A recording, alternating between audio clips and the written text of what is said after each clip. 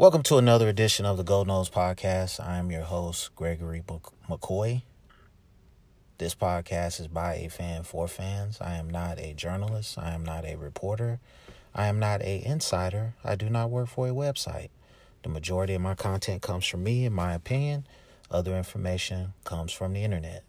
No segments for this episode, just more Florida State football stuff. The coaching staff has rebuilt the receiving core. Okay. They've rebuilt the offensive line.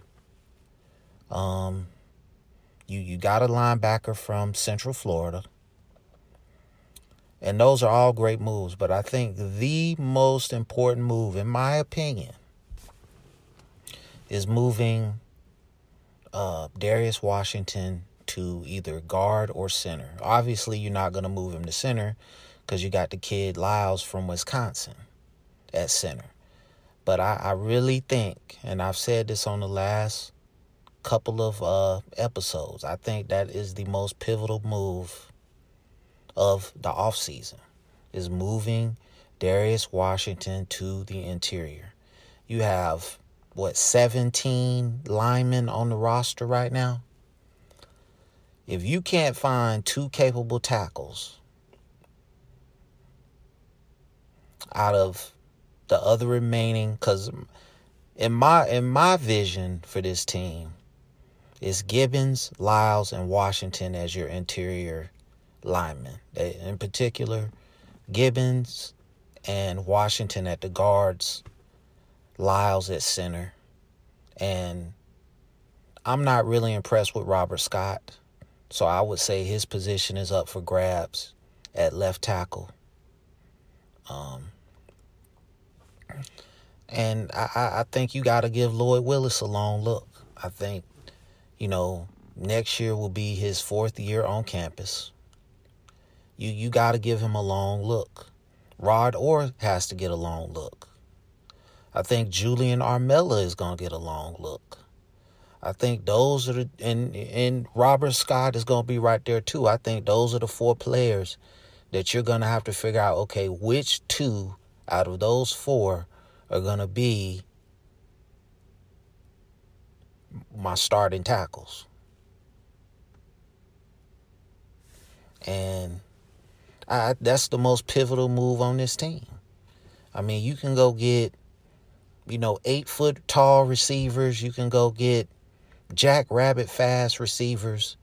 You can go get the most agile guys in the world. But if you cannot block, if you cannot pass block, it doesn't mean anything. Okay, and I hate to keep repeating myself, but you see this fan base get excited about getting a receiver or getting an offensive player, and I'm like, that's great, but that offensive player, the skill position player, is not going to be able to showcase his talents if the quarterback doesn't have time to throw the ball. The running back isn't going to get a chance to showcase his talents if the offensive line can't move people. And it's really that simple. I watched the Alex Atkins press conference. Was it yesterday? Yeah. And I was impressed. I mean, very smart guy. I don't know what his influence is going to be on the offense. He said in the interview that Mike Norvell will call plays. So I don't know what his role is going to be exactly. I mean, we'll see. But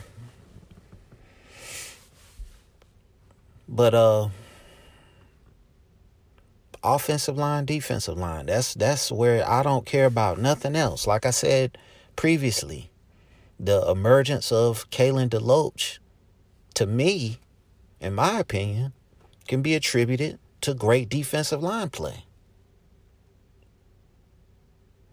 Okay? When the defensive line can rush the quarterback and he throws an errant pass, And the linebacker is in a great position to make a big hit, cause a turnover, get a pick, make a tackle for a loss. That's usually how that works.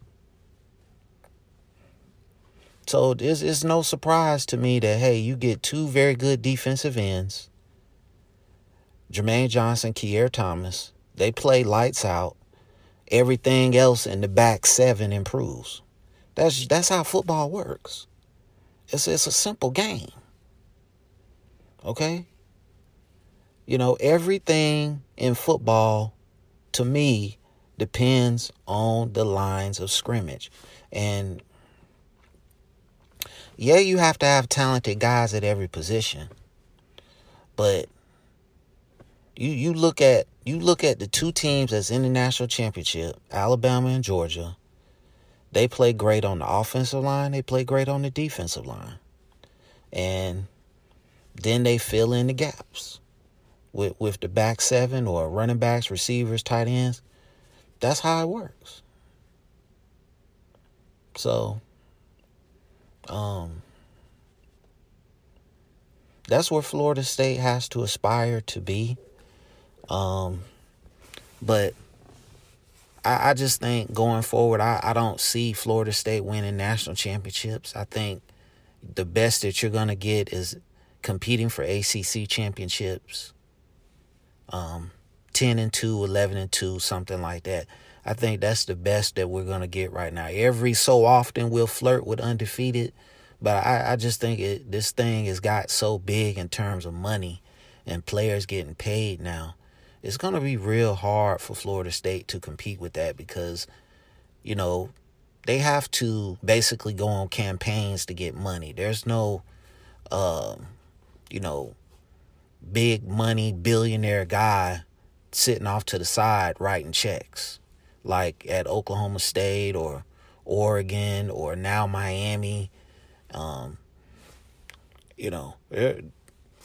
don't have that type money.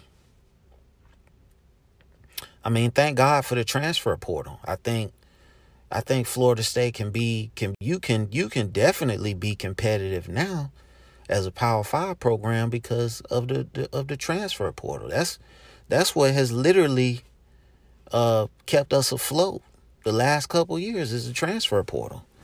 I mean, if we didn't get Jordan Travis through the portal, where would we be right now? I mean, we be further down than what we are. So, and that's a Willie Taggart guy. So you got to give Willie Taggart some credit for being able to see the potential in Jordan Travis. Now, ultimately, he didn't put him on the field, which might have cost him his job. Because, I mean, you put too much into James Blackman, but that's... I digress. Like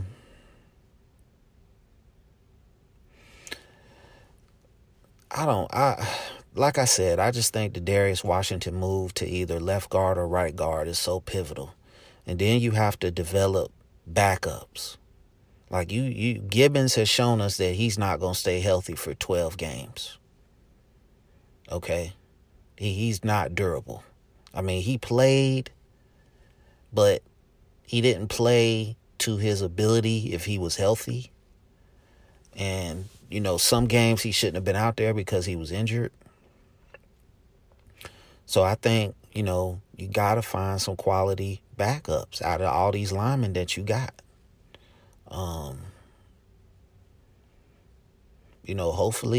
Hopefully we can get the defensive end, from Albany State. I don't know the name of the school he goes to now.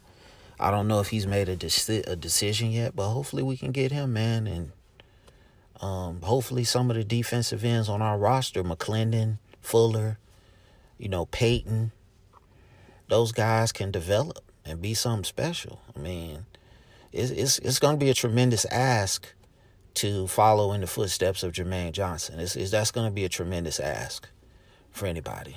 But we'll see. And by the way, Jermaine Johnson getting no first round love, man, which is crazy. You're You're telling me that the dude Hutchinson from Michigan is more talented than Jermaine Johnson? I don't think so. You sleeping on Jermaine Johnson. I hope my 49ers get him. Because you put him with Nick Bosa, I think you're going to have something special. So I hope he slipped to the second or third round and my boys can pick him up. But I think if he show out in the Senior Bowl and he goes and he runs good at the combine, do good on the bench, he's going to elevate himself. He's too prototypical. 6'5", 265, strong as an ox, made plays. I mean, it's going to be hard for him. I just see him going to the combine and having a good combine and having a good Senior Bowl, and that's going to elevate his stock. Some of the other guys that are going pro, I don't know. Kier Thomas, I don't know. He's undersized for a defensive end. Maybe he can play 3-4. I don't know.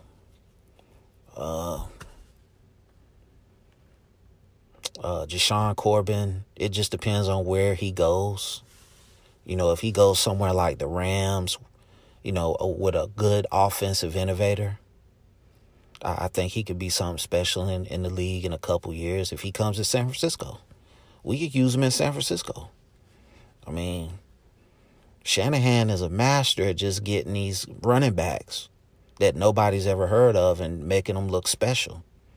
So, it just depends on where he goes. What else?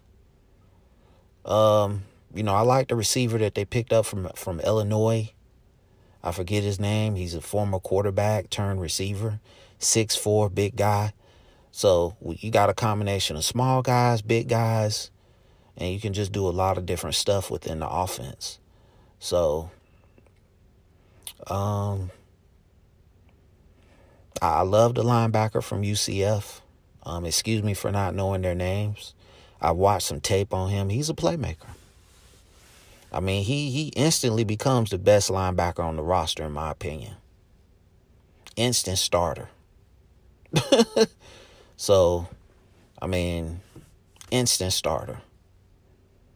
So I don't know, the writing's on the wall for them other guys. I don't know whose spot he's going to take, but I really feel like, this guy's going to be really special. He's got 2 years of eligibility left, and I can't wait. Then you got to factor in Omar Graham. He can run. He can tackle. So I'm not going to say linebacker is a position of strength now, but it's improving. Secondary is going to be good. I can't wait to see what kind of year Akeem Dent has. I think he's going to elevate. I think, if he can get in that Jermaine Johnson mindset and take his game to another level, he could potentially be a second rounder. Because you've seen flashes of it this year. You've seen flashes of it his whole career. He's just been inconsistent. So if he can put it together for 12 games, there's no doubt in my mind he could elevate his draft stock. I don't know. On the D-line, I want to see what Briggs is going to do coming off that injury. I don't know if they move him to defensive end. We'll see. But I just don't want to regress defensively. We were special on defense sporadically throughout this past season. And, you want to improve. You don't want to go back to what we used to be. So, hopefully we can continue to improve as a team, and we'll just go from there. I think improving as a team is a must. And I think we're definitely trending in that direction. So, hopefully, we can win 8, 9, 10 games this season coming up and look good doing it. So, thank you for listening. Go Noles. I appreciate the support. Thank you for the love on YouTube. Really appreciate it. And Take care of yourself. Be safe. Go Noles.